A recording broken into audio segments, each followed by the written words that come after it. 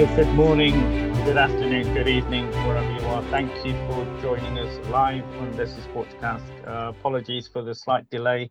We've had some technical issues, as you can probably understand, connecting the beautiful city of Leicester with the beautiful state of Kerala, because I can't say where Nevin is, because no matter where he is in Kerala, it's going to be beautiful. So we've had a few difficulties, but we're here, and you might not see Nevin in his full glory, but it's better than not seeing him at all. So hello, Nevin. Good afternoon to you. How are you, my friend?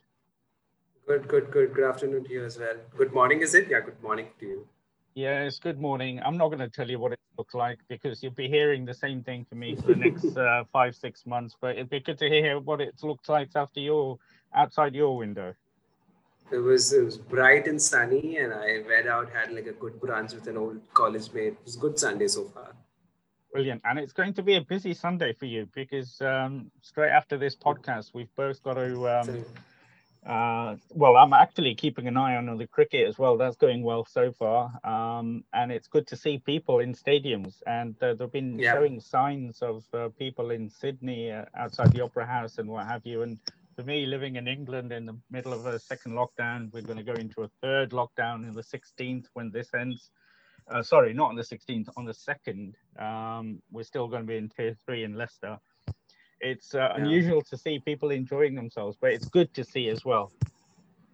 yeah.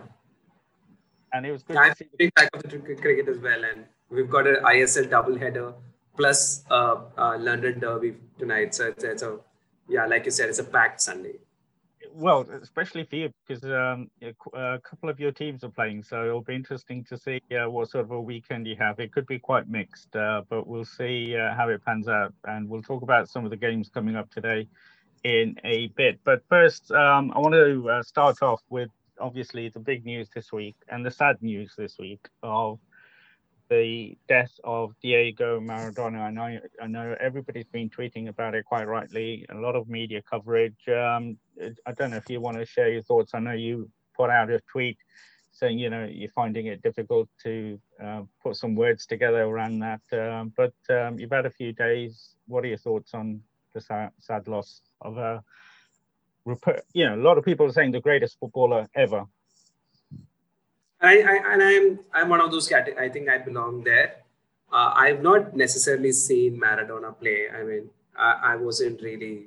I was alive, but I don't remember even the '94 World Cup, which is his last World Cup. So, for me, if you have to categorize my generation of football, it's just more of Ronaldo from Brazil, Ronaldinho, Kaká. These are the players we idolized as kids. So, but like Maradona was always Maradona because my dad used to talk about it. My uncle, my elder brother, everybody is like Maradona, and everybody wanted to be Maradona when they were playing as kids. Like my brother, he keeps saying that everybody wants to be Maradona. They say they are, they're Maradona. So his impact was way larger. Like he's beyond football. It's larger than life sort of a player. And I know it's a very, very mean thing to say, and I'm sorry if I come across as insensitive, but like a friend of mine said, in some sense, Maradona had to go early. Like that's how he always lived his life. If he had just died when he was say 105, people wouldn't have really, that wouldn't be a Maradona way. He had to live his life, fully, and then, just disappear one day and, surprise the entire world. So in some sense, if you look at it from a, emotionless, just a very poetic point of view, he lived his life, and he lived his life beyond what a footballer can imagine. And yes, there were controversies, but he came to inaugurate a jewelry in Kerala, and almost half of Kerala was there to see him. That's the kind of appeal that he has here in Maradona. Every Argentina fan I know here has been influenced by Maradona, if not directly, their parents, their uncle, somebody would have, converted them into an Argentina fan because of Maradona, not Messi. Yes, there is a Messi generation out there, but they were already supporting Argentina because of this one person. And like I think Gary Lineker said, it was a very nice talk that he gave, but he said, or say Rio Ferdinand was saying, he was doing it in a pitch that wasn't meant to be played football. It's just slipping and sliding, and with a ball that is way heavier than what it is today. In challenges about you could challenge up to the hip and then get away with probably a yellow card. And he played football at that time, so he was sort of like 15 years ahead of what his peers would. So okay, the Messi is doing it, Ronaldo is doing it, a lot of players are doing it right now, but what he did, when he did, for places he did, he didn't go to win in Barcelona. He won in Napoli. Now that's this, he didn't win with the greatest Argentina side with great players around him. He single-handedly took, and that's what I think defined Maradona as a player. He was a captain. He was a leader. He was a charisma, an enigma. So many things, so many descriptions we can use to talk about him. But I'm sure you know better. I'm sure you followed him. I would like to see, I would like to hear what you think about Maradona. Well, I think he epitomizes when people say it's a one-man team. And he truly was that person who led, like you said, Argentina to the '86 World Cup. That was all down to him. And I mean, we saw a lot of clips this week of obviously the goals against England, and they highlighted the handball goal. I still think, any player in this situation in a World Cup game is not going to say, oh, no, that hit my hand. So, but then straight after that second goal that everybody talks about is one of the greatest goals in the World Cup. And I do remember seeing him. So I'm showing my age here. And I still remember seeing, him play. And quite rightly, the pitches were not carpets. And the punishment he took, you can see how his body, all right, there was other aspects to his life, but you can see how physically his body took a beating, a real beating, because he was just far away, a much better player, quick thinker. We know his ball skills were far superior to any defensive midfielder or a defender. And there was a picture I saw the other day, and that just sums him up. There was, I think, about 4 or 5 Belgian players on him. Can you imagine 4 or 5 players on one player at the moment? Even now, Messi, they double up, sometimes triple up. And you mentioned the fact that he was such a genius that he had to die early. And what is it about these geniuses? And they are geniuses because there's quite a few examples during that time. And football has been sanitized recently, but well, not recently, last 15, 20 years, because in England, we've got the example of George Best from Northern Ireland, Gascoigne, who had the potential to be, he was a world-class player, but even go further. But the demons caught up with him. What is it about these geniuses that they lead such a full life on and off? Is that what makes them geniuses? Or is it the lack of something in their character that they can't? They're too nice. They say yes to everything, and then that is sometimes where they end up in trouble. Because I've seen the documentary during lockdown of Maradona and the issues he had at Barcelona, and how he went to Napoli, and that's when things outside his life started to change. But the way he transformed Napoli, and there's talks of it, quite rightly, the stadium being renamed from the Sao Paulo to the Maradona Stadium. But for a player in that era where there was no internet, there was no social media, to get that sort of, I mean, you mentioned the fact when he came to Kerala, and I'm sure TV was there, but not to the extent it is now. To get that sort of following in Kerala, which is a passionate football state, let's not, forget that. But also when he went to Kolkata, it just shows. But what is it about these geniuses that they have these sort of lives? It's sad that we can't somehow protect our geniuses. I feel it's partly our responsibility as well. We put so much on them. There's so much pressure. We don't give them. I especially talking about the Tasif Kapadia documentary that we were just talking about. You could see that he had no personal life. He could not walk out after a point. People could surround him. He could not be himself. And like a lot of people say in that documentary as well, Diego the man was very pure, but Maradona became a demon after a while, simply because of the kind of influence that were around him. And I think it's partly our responsibility that I remember there's a good speech by the author of Eat, Pray, Love. It's a TED talk, Liz Gilbert, and she talks about how sometimes this whole creative genius, it's nice to just imagine as an outside entity possessing you for a while, and it's not you. Because if you assume that it's you, then that's too much power on you, too much responsibility on you, too much. Like she talks about how she's written Eat Pray Love, it's become a freakish success, and now her entire life is scary, because can she repeat that magic, can she sustain that, and that's a lot of pressure you put on these creative people. And I think that's what happened to a Maradona. You don't allow them to live a normal life once they've achieved what they've gone on to achieve, and then they need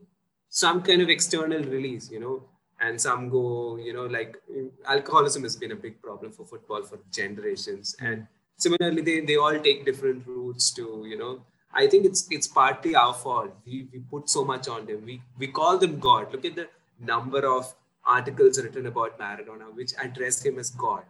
Well, there's an That's actual not church responsibility. in Argentina, the Church of Exactly. Maradona. So I think we put a lot of responsibility on people, and we just don't let them become normal humans once they've achieved something. And I think you, me, everybody is at fault here, but that's how the system is. And I hope, and I really hope that we can change as human beings and let people be creative geniuses and also have a good life and a normal life beyond it. But with I mean, social media, I think I'm finding it even more difficult right now. yeah, social media it's not it has its good and a lot of bad points. But I was just wondering, for parents, and you look at the clean cut Ronaldo. There's nobody more clean cut than him in terms of his lifestyle, and it's all about football for him. And outside, you don't hear anything, much now, especially around any alcohol he doesn't drink or anything else. And Messi is such a gentleman by all accounts. You can tell what an incredible figure he is. But do you think parents will say, be like Maradona? Or do you think they'll say, be like Messi? Forget about people growing up in the Messi and Ronaldo era. But will that side, his personal side, affect how people look back? And they'll have mixed views. Obviously, in England, we've got the handball goal, hand of God goal, that taints slightly what people's thoughts are of Maradona. But do you think outside England, the other aspect of his life is I think overshadowing? everybody wants it. I mean, considering the genius that he is, I think everybody would want their kids to be a Maradona. And when they say it, they're not saying you become an alcoholic or get into drugs or anything. They're not implying that. I think they're just. I think when we talk about Maradona, we're just talking about somebody. I think again, I think it was Gary Lineker who said he's not seen a player where the chemistry between the ball was so huge. It was almost like the ball stuck to him. The way he understood football was beyond comprehension for a normal human being. And I think everybody would want their kid to be, I mean, if they're interested in football. Which is still very new for our country. I don't think I'm sure our parents don't even say become a Messi or Ronaldo. So that's that's a different debate, a different topic to discuss on another day. But I mean, I don't think that taints him in any way. And I think Maradona, I think we just let him be, right? Like regardless of all the controversies that surrounded Maradona, regardless of little gimmicks on in the stadiums, little fun things, him turning up for an interview and not saying a word. We always loved him. We couldn't hate on Maradona. We just like, oh my god, we always like, oh my god, like what a genius, and we just let it be, right? We just like let him be. Yeah, I think, and like, especially when you talk about say places like Kerala, places like West Bengal, there is also a lot of political history that sort of goes in sync with what Maradona did, and he's also very openly left person. Like his politics was very clear. Apparently, he spoke to the Pope about why don't you sell the gold inside the church and help the kids if you really care about the kids, and that's the kind of person he was, right? So I think the myth and the legend of Maradona will always live, and I think he's influenced far too many generations to just be forgotten by when we have kids. I don't think we are forgetting Maradona. So Yeah, and obviously he had it very was, close links to Cuba and Fidel and the government there, and yeah. there was no secret about his leanings towards a more socialist and fair society, and where his views were. But just looking, just continuing and taking your views on Maradona for a little bit before we move on to current events. But I did feel sorry for him because, I mean, you could see when he became manager and the issues he was having still, that he never, I think from the point he joined Napoli to probably last week, he never had that network of support. And that is quite sad and shocking that, because he's been close to death a few times before, but he never seems to get that support to, get him on the right, well, I say right track in each mark. But it was sad to see at the end when he became, managers of these small clubs. For a man of his stature, of his standing and his reputation, that was quite sad. I don't think it's necessarily. I mean, obviously, there's a lobby. There's always jealousy. I mean, this is the truth of life. You face it in your career. I face it in my career. We all go through it. And when it's somebody like Maradona, the jealousy is even more. I think part like England obsessing about the hand of God is also one clear example of the country, always looking down on, South Americans. And I have problems so many times with what people say when Suarez was playing for Liverpool. They kept haunting him, just kept villainizing him. He was an astounding player, one of the best players I've seen in the Premier League for Liverpool. But the commentators would, look at him play, acting, look, he's a cheat, he's this, he's that. So, that apart, like, I don't want to get into the, the details of it. Yeah, the politics of it. But of course, he's faced his challenges. I also think when you are as brilliant as Maradona, you'll struggle to be a coach because you're expecting your players to be at least 1/10 of your standards. I think your expectation is that the player understands. The player naturally understands what to do with it. And which is strange for a player who never really defied, stuck to a particular position. I know you always wore the number 10 position. And I remember 2-3 lines distinctly from the Asif Kawadia documentary about the number 10 position itself and what it means and what it defines. But my brother was telling this, he was also pretty young. So he asked uncle, like, what position does Maradona play so that he can go to the football field? And my uncle said Maradona has no position. No. Maradona has no position. He gets the ball and he does what he wants. He could have worn the number 1 shirt and it wouldn't have been any different. Exactly. So I think he's also like you see good players struggle, right? Thierry Henry struggles as a coach. He's not really proven to be a good coach so far, at least. And I think that's because Thierry Henry, what he did on the pitch is impossible for 99.9% of footballers across the world. And Tony Adams, you all thought, big captain for Arsenal. We all thought, he's going to become a successful coach. He never had like a good stint as a coach. So I think I don't think it's fair for us to say a good player should naturally become a good coach. And it's very likely that Maradona was a very bad coach, that, because he was just expecting his footballers just go do your thing. That's how football's played. Again, a lot of assumptions here. I've not sat in the dressing room. Maybe he was a tactically brilliant man and, players just didn't understand what Maradona. But like, your assumption is that, that's not Maradona. Maradona probably just went and said, why don't you go out and, play, enjoy football and, win matches. So it could be that as well. That could have, led to the downfall of it. Obviously, a lot of external pressure. I don't think he was a man who could have been easily influenced. So even if, say, a UEFA, a FIFA, all of them, approached him with a certain thing, I'm sure he would have just rejected it. He's like, no, I don't want to get into the politics of it, or I don't want to, stick to any norms or rules that he put on me. So he lived his life, and I think we need to just, look back and say, hey, what a player, what a gifted man. And I think we just need, I don't think it's fair for us to, be critical, saying, oh, he should have probably done that. He should have got this help and all. Let the man be, I guess. Yeah, absolutely. And he lived the life he wanted to and the way he wanted to. And I don't think there's any doubt about that. But I love the fact that he was so passionate as a supporter. When you saw him at Argentina games or at Boca Juniors games, you can see he was living the life of we do as supporters or fans of our clubs, and those you don't often see that much passion from ex-players, former players. You know, even with a tenth of the class and talent that Maradona had, he was incredibly proud of the teams he supported and played for and loved, and that was really great to see. Just I mean, this is a by-the-by question, but somebody did say the other day, and I said you can't judge. But you know, when you talk about the geniuses, there's four that spring to mind, which is Pele, Maradona, and currently we have Messi and Ronaldo. And from what you're saying, and I think I have to agree with you because obviously I didn't see Pele, believe it or not, I'm not that old.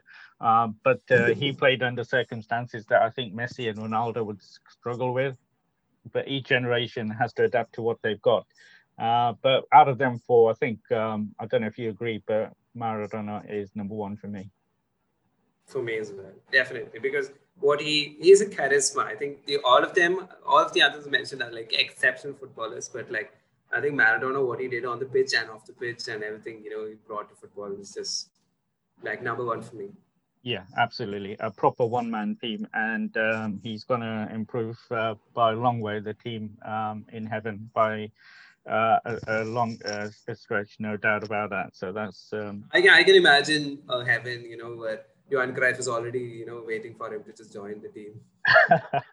That's a incredible 11 they have up there that can play in any era. But yeah, a sad loss. But like you said, we've been close to this loss for a few times. But when it did happen, it was still a shock when I picked up the social media. And yeah, he'll never be forgotten. He's one of those. But moving on to more recent happenings, and in the past week of the Indian Super League, and a couple of things I just want to mention that this has been, I said it a few weeks, and I'm not going to say anymore, but my first time of watching regular Indian football, and I really enjoyed the game last Sunday, Goa versus BFC, because the Saturday, I found the game, the standard. Quite disappointing, shall I say. And what I've seen is, and you can probably tell me if this is normal, but in terms of the passing accuracy, whether it's decision making of certain players, the standard, or am I expecting too much, or is this something that's improving? But it doesn't seem to be. The game management doesn't seem to be there, and the passing accuracy doesn't seem to be there with our players. You can see the difference between the international foreign players and our players, most of them, because the majority are not top class internationals, even if they play for India. But that was my few takeaways from watching quite a few games this week. It is true. The standard is very variable in terms of, like I said, I really enjoyed the Goa game against BFC, but then I saw my boys, Orisha, and I have to say I was really disappointed. Ron probably won't like me saying it so bluntly. He was, saying it was first game, and I'm hoping for a change today. But what's your thoughts on what I've said in the past week in terms of the games? Absolutely agree. I mean, we've been saying this forever as well. In fact, I remember saying this to you in last year. I've sort of noticed that the Indians take the safer route when foreigners are around. And like, this is a very controversial view, but like when there are like 5 foreigners around, when there's a risky pass, they instead pass it to the foreigner. And that really doesn't help our football, because you want, footballers to make that risky pass, even if it's like a 60-40, go for it, give it a shot, because that through ball can really open up defenses, make those, defense splitting passes. Even the likes of Sahal in the first match, you kept, seeing him turn back and look for the easy option and not, play his customary, through balls and all that. So obviously, whatever you said is true. And only very few players have really picked up and, stepped up to the challenge. You see Anirudh Thapa, now he is a transformed player. He's really thrived playing with foreigners, and he's taken up that responsibility. He can play anywhere in the central midfield as a CAM, as a number 10. He can play as a pivot. He's a very versatile midfielder. Brandon Fernandes, for example, can play in the wing, can play in the center. And, only very few players have really taken up. And I think, I'm sure you can notice this as well, and this is what you wanted to say. more than say the passing accuracy in terms of percentage as well, because they do a lot of back passes and side passes, which obviously improves the percentage. What I don't see them is making really important passes, like, and that really that's partly down to the fact that they don't hold the ball enough. There seems to be like that tension. Foreigners can, hold a ball for at least another 2 seconds, another 1 second, 0.5 of a second. That really makes a difference. The moment there's a ball on the Indian, it's almost like he's turning. What options do I have? What options do I have? Or should I just run? Should I just run? Or just kick it. That wide vision of, really, calm down. I have my ability. If there's someone charging, I can just, fake or like just dribble past him and then open up that space. You don't have to, hit a pass first time. And that's partly why the percentage is also, really a little poor, because they're trying, first time passes. They're trying to, not be, dispossessed. So rather, try to get the ball away. So I want Indians to be more brave, and that can only happen with coaches trusting them, playing them in important positions, and, just say, it's okay if you lose the ball, but I still want you to try to, hold on to the ball, because that will really improve the team. You see, I mean, the likes of Lenny Rodriguez, for example, FC Goa, he's a vastly improved player because Sergio Lobera trusted. He plays in a very, almost like a register role, gets a ball from the defenders, turns, looks for people. And I want more Indians to be more comfortable that way. I really am hoping that Lobera can develop both Rainier and Borges that way, because there are like the two good midfielders who can really improve on the ball, especially. And similarly, I think it's a process. Also, let's give it to them that they've had very little preseason, and it really takes time to, really, kickstart the, engine. But generally, even the likes of Udanta, Jackie Chan, I've been really disappointed with these players. They're just like hitting those crosses where nobody is there. Prashant for Kerala Blasters. I mean, when a team is doing really well, you would want them to, especially these wing position was something that we always thought Indians were good at. Like, at least, we could run in the wing position, put in those dribbles, put in those crosses. But Len for Goa, he's shown glimpses, but he's not been good enough. But so really want the Indian wingers and attackers to really step up their game. They can't just say, oh no, we're not being played in the striker position. You need to tell the coach that you deserve to be played in the right position. Earn your right. Don't just, because you've not shown anything where, the coach will say, okay, why don't I, look at Manveer, for example. He's got a very good goal. No, that's going to bring some trust. And that's the process, go there, fight hard, earn that position. And I think it's a process. I don't know. Some people say it's better to play with 5 foreigners because that really improves the football as such and the vision improves and all. But sometimes I think it's the opposite, especially last year with FC Goa when they were playing with like 3 foreigners. The likes of Brandon were like really taking charge and really commanding. And so it's a complicated. I thought Odisha's case was the same last time around. They were, the Indian core was running the show last time around. So more, extravagant football, attacking relentlessly. Last time in the first match of the season, I thought they were a little confused with their identity. What did they want to do? They want to just. It seemed the same this week. Yeah, and like, pass the ball to Onwu and see what happens with that. Seemed to be the strategy. And Onwu also was like getting the ball in like midfield positions where he can't like turn and hit it goal. So early days again. I don't want to like. Yeah, it is early days, but just a few. And like you said, there was hardly a pre-season, so we need to give the players a bit of time. But you mentioned 2 players, and they stood out for me as well. Brandon, when he came on last week, changed the game, and Tapa, I thought, against in the JFC game, stood out for me. But it was just a general, thoughts that the players were a little bit disappointing in terms of, you say back passes, but even they were getting some of the easy passes wrong. Seemed to be hoofing the ball rather than taking a second or two to see what options were there. And then you mentioned the wingers. The crossing has been so poor, but we'll see if that improves. Or I'm being really harsh, having being used to different brand of football, because I compare it to whether it's Premier League, Championship, or the lower division. No, I just want to like interrupt there, and this is what the reality is. A lot of people don't talk about. A lot of people say, "Oh, why are you watching Premier League and not watching Indian Super League?" if I was just a fan and I'm just watching TV for consumption and just like entertainment, I will watch Premier League because it's fast, it's well produced, it's entertaining, and you can't really blame people for not watching ISL as well. I understand the need for us to support, but asking a normal person who's just using the weekend just swap through channels and watch a little bit of football while talking to friends and all, they probably want to watch Premier League, and that's the reality of it. And things will only improve once our football improves. It's a process that I know for football to improve, we need to watch it. So it's all hand in hand, and it's sometimes unfair. I see a lot of posts on Twitter and saying, "Oh, you watch Premier League, you watch Liverpool, but you don't watch Indian football. You're plastic and all that." Let's be very realistic about it. It's not, Jurgen Klopp football is drastically different from what we're seeing here in India. Yeah, and I want to talk about Klopp later because he had an interesting yesterday. But yeah, I had a big discussion about that in a WhatsApp group as well. We'll get to that. But just going back to the week that's just happened, I have to say I've been really impressed with the Northeast United coach. I think he comes across really well. He seems to have a plan. Yep.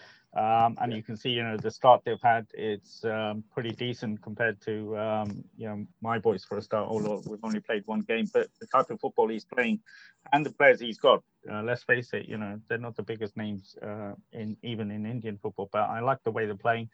80K Mohun Bagan. I know I mentioned it last week, and you quite rightly said, this is the way they play, but they're not helping the cause of entertainment, are they? Absolutely, and they don't care about it. They're all about winning, and well, you can't blame them, right? They've got the recent two matches look really solid in defense, and yeah, I think sort of showed Kerala Blasters side as well, exposed in some sense, because there was a sense of optimism last time around after the first match, because people thought, oh, Kerala was dominating, giving it a go against champions 80K side. But here was East Bengal, who is not at all fancied this season because of the very little pre-season time they've had with all those changes and all. And they were also at a lot of, if you look at the possession stats, if you look at where they had the possession on, you would think that East Bengal had a good game and probably were unlucky to lose the match. But that's how 80K is. That's like Antonio Conte's Chelsea, for example. Just sit back, counter, goal, done. So this is how 80K is going to play all season. Don't be surprised by it at all. Yeah, and it was reflected in the game against the biggest game that the hype's been there all week, or since the fixtures came out against. I think I have to get this one right as well, because like I say 80K Mohun Bagan, I have to say Sri Cement's East Bengal now. But I did enjoy that game. I think it was good to. There was some good football. But I was thinking that East Bengal might struggle a bit more, but they did, but then again, it's the way 80K Mohun Bagan play, where they give you a lot of space and a lot of time. So that might be, like you said, a little bit deceiving of the reality. But in terms of the first game, I don't know what the reaction has been back home with East Bengal fans. I know they had big stars on the fan walls as well during the game, and big interviews before the start. But how did that game go in terms of social media and the reaction? I'm frankly surprised. I think the East Bengal fans were very positive about it. I didn't see a lot of people losing there. They were realistic about their side stances. We were talking about an 80K Mohun Bagan side. I know it's a new side on paper, but it's pretty much the 80K side that won the league last time around. So, and it's the same coach as well. So it's a well-drilled side, knows what to do. They were upgraded with a couple of good players like, say, Manveer Singh, who came in and scored a goal. Roy Krishna is arguably the best striker in the league. So you give him one chance, you give him two chances, he's going to score a goal. So, yeah, I think East Bengal fans were quite, okay about it. And generally, I think the feeling was that I think it was well received. There was a lot of hype before the match as well. Kolkata Derby, first ISL Kolkata Derby. It's almost like, the biggest match had come to the right place finally. Yeah, I think good for football. Good. I mean, I did come across a very interesting stat though. Somebody had tweeted saying, it's very interesting that when there's a Kolkata derby, there's a lot of Kolkata football viewers, but they don't necessarily tune up for their other matches. So it's almost like they watch the derby, but they don't necessarily was the other matches of say East Bengal or rating Mohan Bagan. So that's an interesting thing. We just sort of assume that Kolkata fans are always glued to the TV watching football, but not necessarily so. One thing, obviously, is it's an obvious statement to make, but having 100,000 plus people at the Salt Lake Stadium would have made a difference to the atmosphere and maybe Absolutely. maybe the result. You don't know how players react, but it's certainly been noticeable, and people have said that with no crowds in the Premier League, some of the younger players are getting a lot more confidence because they're not getting the supporters on their back when they make a mistake, or even the bigger names. They're playing a little bit more freely. Are you noticing that in the ISL, although it's only been a couple of games? Yeah, I think it's just too early to notice, and also we don't see these players throughout the year, like say Premier League, right? So we don't know how they perform otherwise as well, because a lot of players turn up one way for one season, then they get like an 8 month off, and then they turn up as a completely different player next season around in a good and bad way. So uh, yeah, too early to see, really make any conclusion about, how say Sahal is going to perform or how somebody. And like you said, the pressure is not there from the fans. There's the other side of it as well, right? Some people really thrive in that pressure. Some people really love the noise behind them, and they really put their heart out when there is that fans supporting them. So I think it's both way around, and nothing noticeable so far. I mean, the regular performers have performed, and the newcomers have sort of, I was, for Kerala Blasters, I thought Rohit played a good match in the midfield. I was pleasantly surprised to see him. He wasn't a favorite to start for me, but he ran the show quite well in the center midfield. And players like that, I think considering the difficulty of the season, the number of substitutes available, you might see occasional performances like Deepak Tangri starting for Chennai in last time around when we were expecting Edwin to start. So you might see a couple of surprises here and there. Yeah. And in terms of your local team, the Blasters, losing a 2-goal lead, it was literally a game of two halves. What's been the reaction there after a couple of games? I mean, it's not been the worst start. I know, disappointing to lose a 2-goal start, but you can see the signs of a good team there. Of course, yeah. I mean, there is a definitely potential there. I think Kibu is still, working out how to, get the best 11. I think that will be the biggest challenge.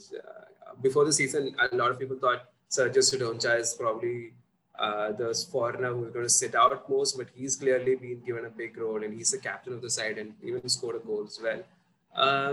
Everybody's still waiting for Rahul to be fully fit and hopefully to see Sahal more in action. But it's clear that the team management has given the coach the full backing. Like, if you want to drop him, drop him. The ultimate goal is to win as many football matches as possible. There was a lot of voices raised before the match when there was no Kerala player starting for Kerala Blasters. Everybody's like, no, I call this Kerala Blasters if nobody is going to promote our football, which I think is a little unfair. The players also have to be enough quality, start. So it's partly their fault as well. You have to really perform well to be part of an ISL side. But yeah, generally, I think at least the circles that I am part of have been quite okay. They're like, okay, we understand it's a team in a transition. It's going to take some time, and they've been patient so far. Yeah, and it is early days. I think you need to get through a third of the season before you start seeing. And against Northeast, I think it's important to acknowledge they were good. Rather than just Kerala Blasters faltered or anything. Gerard Nus seemed to be like a superb manager. He changed things around. He understood how Kerala had lined up with a lot of crossing ability, and they were really attacking the side through the width. So he introduced the likes of Brito, and I think that really changed the match. He started the press in the wide areas as well, and he was quick thinking. He was not he was not waiting till the 80th minute to act. So I think he's really adapted to Indian football very, very quickly, and he seems to have got a good unit there, like I said earlier. So that the only player that I wanted to talk about and I've been impressed with so far has been Lofondre at Mumbai. I think he's had a really good couple of games. He seems to be on it. Seems to be a striker that's going to score a few goals if he's allowed to play down the centre. Your thoughts on any of the internationals that so far stood out for you? I quite like Angolo of FC Goa as well. He was making a lot of good runs and seems to be the perfect, replacement for Koro. I mean, it's big boots to fill, so I'm not saying that he's going to just jump in and score goals like Koro. But the FC Goa side also is very confident that he's been doing the right thing. It's just a matter of, starting to score a few more goals. He did score 2 goals against Bangalore. So, yeah, I think those two foreigners have stood out for me. And generally, I like the striker for Northeast United, Apia. He seemed quite nice. He was, running and pressing really hard. And I think the scouting departments of all ISL sides have improved. That's a clear sign here. I think then they've no longer brought people who are like unfit or not willing to really chase for the football and really do hard work. And it's good to see 11 players on the field. Sometimes you would have a marquee player who's just strolling and he's not ready to run or he's not ready to work hard for it. So you can see Marcelino for Orisha last week. Sorry? A bit like Marcelino for Orisha last week. Yeah, exactly. So obviously, so there needs to be that. The scouting department is clearly improved. That can be seen. I think in a span, like across all teams, the players have been quite good. I've been a little disappointed with Bangalore. I think we need to talk about Bangalore for sure. We did raise this issue earlier as well about Quadrat and his style of play, playing Ashik as a left back. It seems a little confusing. It seems like Bangalore can only score through set pieces these days, and it's a little worrying for me because that's a team that's a very dominant team. Bangalore was a team that we always looked up to for improving Indian football, and sadly, that's no longer the case right now. It's just like playing a lot of crosses and getting a lot of set pieces, somehow scoring through set pieces. So it's a little bit of a concern for me as well. Yeah, and but they're going to be there or thereabouts. They've got the quality there, so still early stages. But one thing I did want, it's early stages, but like look at Hyderabad for example. They've got some important points in the first 2 matches, and they've played really good football. So I don't think Bangalore and FC Goa should relax and say, hey, no, we're eventually going to end up top anyway. I think it's not that kind of a season. They'll have to be like really up with their game. Yeah, and when you look at the table at the moment, it's very early to look at the table, but obviously not if you're a Northeast United fan or a Hyderabad fan. But there's some unusual suspects in the top 4 at the moment. But one thing I have to comment on, and I think I mentioned it last time in the last season about the refereeing. I've been quite impressed with the refereeing so far. I don't know what the perception is in India. Not so much for I didn't quite like the Kerala versus Northeast United match, for example. That was a little poor. And generally the first few matches, but you also see it's almost like the commentators have been asked to repeat this because you keep saying like for even like average performance from referee, they say, oh, it's been a very good refereeing performance. It seems like sort of reinstating that referees haven't made any blunder. I mean, that's the bare minimum respect. You don't need to pat on the back for a referee doing the right thing. But some of the calls, considering they haven't got VAR, we're used to here, and I'll come on to that very quickly. But some of the red card decisions, some of the penalty decisions, they've got them right. You've got to give them a little bit of fair dues. No, I mean, I'm not saying they've been bad, but I don't necessarily see the need to tell that they've been exceptional, spot on, or anything. They're just doing their job. So. I mean, and it's very early again. Let's see. I'm sure we'll see more drama as we go through the season. I hope so. I hope so. But some big games and one starting in 5 minutes, which I'm really looking forward to. I hope Orisha can get the first win of the season. It's going to be difficult against Jamshedpur. Owen Quill obviously has not had the best starts there, but then your boys, is it a local derby against Chennai? So you'll be interested in that. Looking forward to that. I mean, they do build it up as a South Indian derby, but we are like split by 700 kilometers. So is that a derby in your place? Well, not here, but you'll be playing in France here if that's the case. But Yeah, exactly. it'll be interesting. Yeah, I'm looking forward to so it, though. it's called the South Indian Derby, and then there's also a little bit of history from season one as well. Abhishek Bachchan, doing the snake dance, and uh, Kerala is still coming to win that. And I think since season one, there's been a bit of a controversy between the two teams. Also because there's a lot of Malayali population in Chennai. There's a lot of Tamil population in Kochi. Similar with Bangalore as well. It's almost like uh, a tri city is a big word. I mean, that's not the right word to use, but like it's a triangle of rivalry. I think it's just three states, three important cities, all trying to be strangely Hyderabad doesn't get included. I mean, technically it should be as well. It should be like a four-way South Indian battle, but right now it's a three-way thing with like I think Kerala Blast is obviously the most noisiest on social media. They've got massive presence everywhere. Even stadium. Fan base is unbelievable, Kerala Blasters. But unfortunately, nothing to show. They don't have a trophy. So it's a very interesting chemistry. If Kerala Blasters win something, they'll be like very difficult to manage. So other two teams will be hoping that stays an empty cabinet there. But there is one thing I've learned is never put a fan poll out there, because the Blasters, if they're included, they will win any fan poll against any team in the world. So I mean, I'm pretty sure United will get defeated. I don't know. But I'm really looking forward to the two games today. But then after that, I'll be honest, I'm looking forward to your Chelsea Blues. They are playing their rivals, Tottenham. Although Tottenham might obviously say it's Arsenal, for Chelsea, this is their derby, realistically, because let's forget QPR and the likes of those clubs. But this is a big game. And the talk last week for Tottenham, especially from their fans, was that this could be their season, their title-winning season. They've got the manager who's done it before.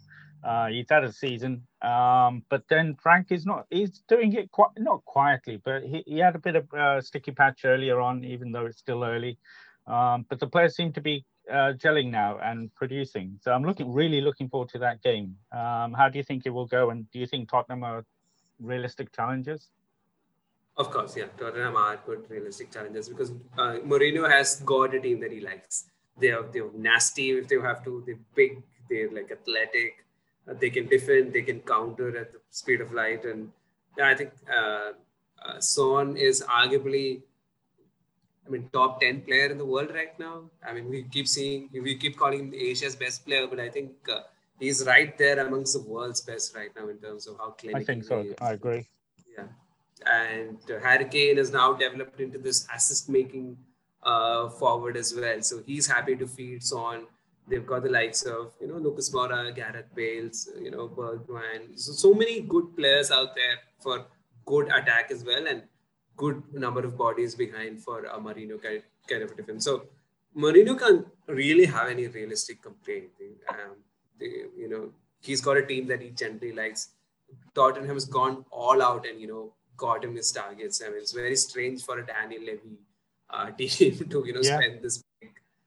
But so they've clearly seen something there, maybe even the Amazon deal perhaps, but something is working out there for them. And I think strangely, Lampard has gotten better of Mourinho. So he's going to come back with revenge. I'm sure Mourinho has been preparing for this match for the last even 2-3 weeks. I mean, I know he's had other encounters, but I'm sure he's been putting extra effort to be ready for this match. So it's a very interesting battle. I think Chelsea are a little more fatigued with the midweek match as well. But Chelsea are also in a good run of form. They've been winning a lot of matches, not conceding a lot of goals. So yeah, interesting. It's a very strange thing to say when I say Thiago Silva could be exposed today, because lack of pace can be exposed today by a team like Tottenham. Because he's been superb so far for Chelsea. You can't, there's nothing he's done wrong so far. But expect Mourinho to, expose the weaknesses in Chelsea. So it's going to be a very difficult match. I, as a Chelsea fan, obviously hope that Chelsea is going to win, because that will really help our cause. I think a lot of people have written off Chelsea as a title contender, but why not this season? Everything is possible this season. So a victory against Tottenham can go a long way in, instilling belief in that young Chelsea side as well. So very, very important match. It's as important as, say, Liverpool versus City, according to me.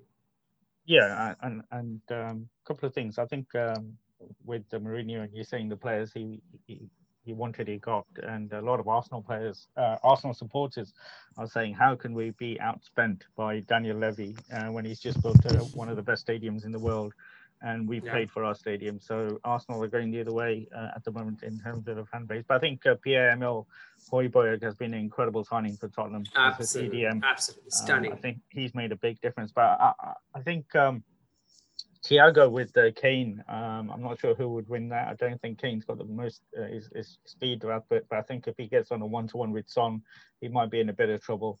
But I think I fancy your boys today for some unknown reason. I think Mourinho, he's got that defensive play, but with the players that you've got, I think you might just sneak that one.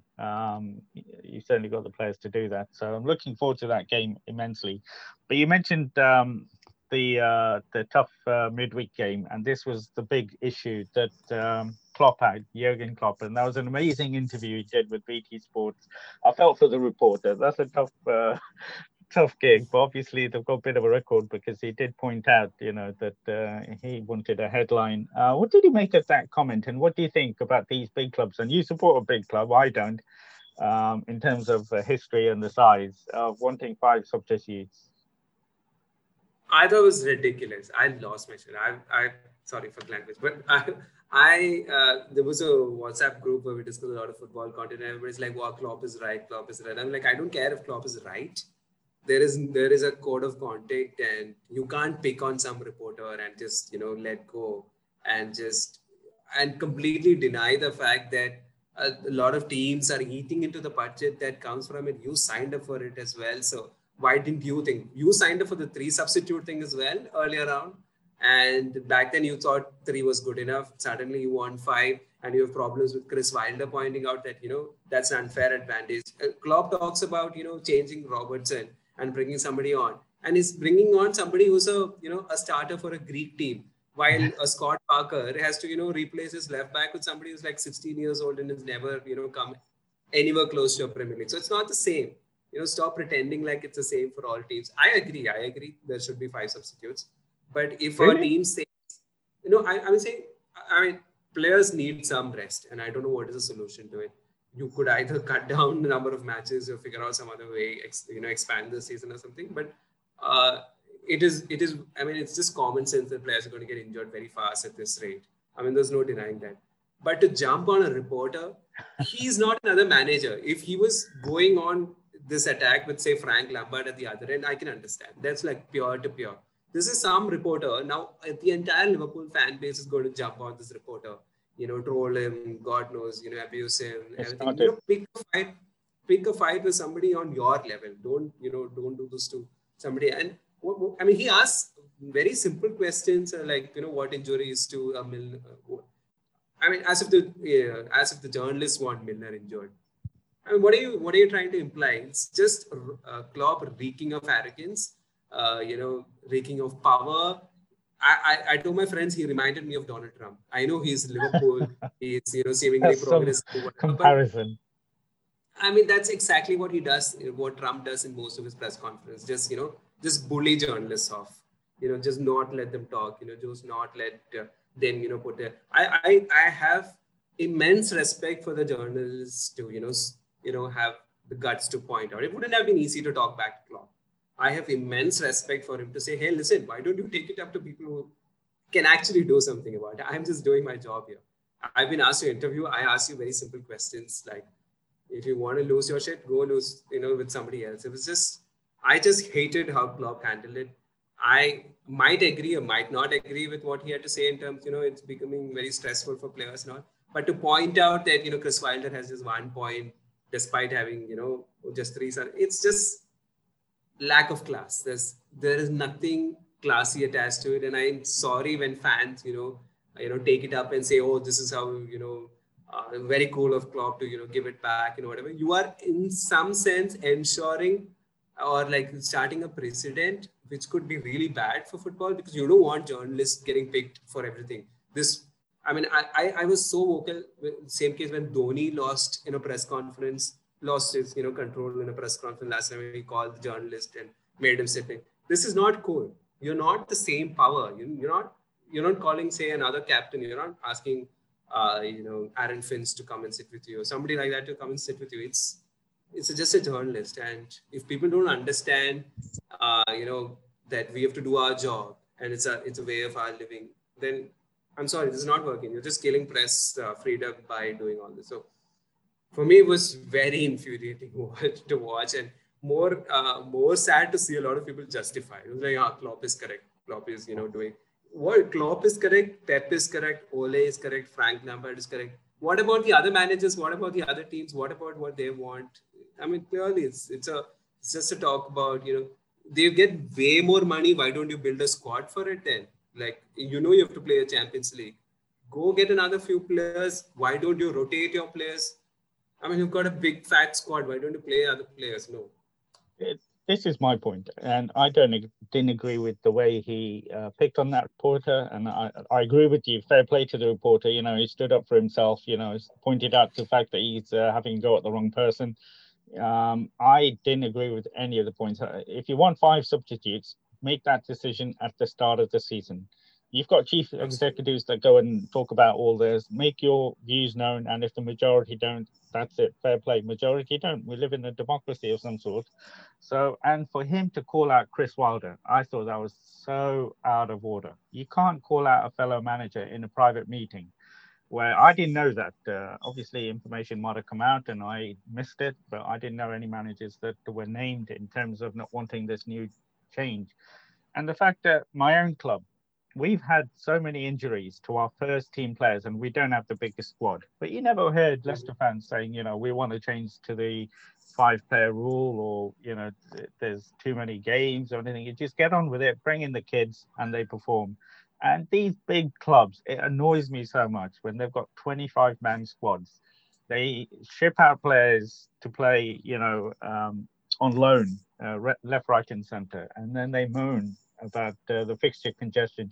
Well, I'm sorry, but you've had this fixture congestion. You know about it. If you're successful, you're going to be in these tournaments. So pick and choose the tournaments you want to focus on and rotate your players, but don't come out blaming them. They're happy to take the TV money. What did he want? He says they're playing on Tuesday, so they couldn't play on Sunday. So Saturday was the only time they could play.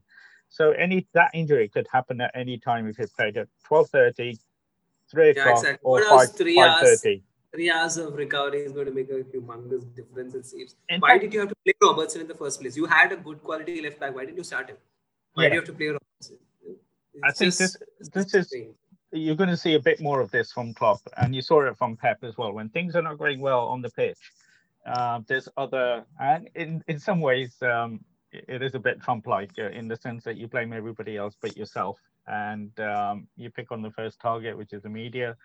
And you saw that the big teams, when things don't go their way, they start throwing their toys out of the pram. And I was laughing. I wasn't annoyed. I was just laughing at the interview. I found it really funny. I thought, he's throwing a tantrum here quite wrongly, and I think he'll regret it afterwards. And I think he did, because he did an interview with BBC afterwards, and you can see a bit of thought had got into that one, but the first one really stood out and showed his and we need to stop justifying it. A lot of people justify this, saying, oh, it's a heat of the moment, don't let it go. We need to call this out as it is. It was poor from him. It's uncool to call out another manager going through a hard time and saying, look at him, he got his 3 substitute, but what changes? So, as if suggesting that, if it was his 5 substitute, things would be better for Chris Wilder. I was just completely unprofessional. I know Klopp fans and Liverpool fans will just, that's the world we live, right? We don't really be critical of people who we like. We just follow them blindly. So, obviously, a lot of people will just say, oh, no, he's correct. He was just, raising the valid points. And even if he was, assuming he was in whatever he said was spot. I mean, I'm just assuming it was. Even then, this is not justified.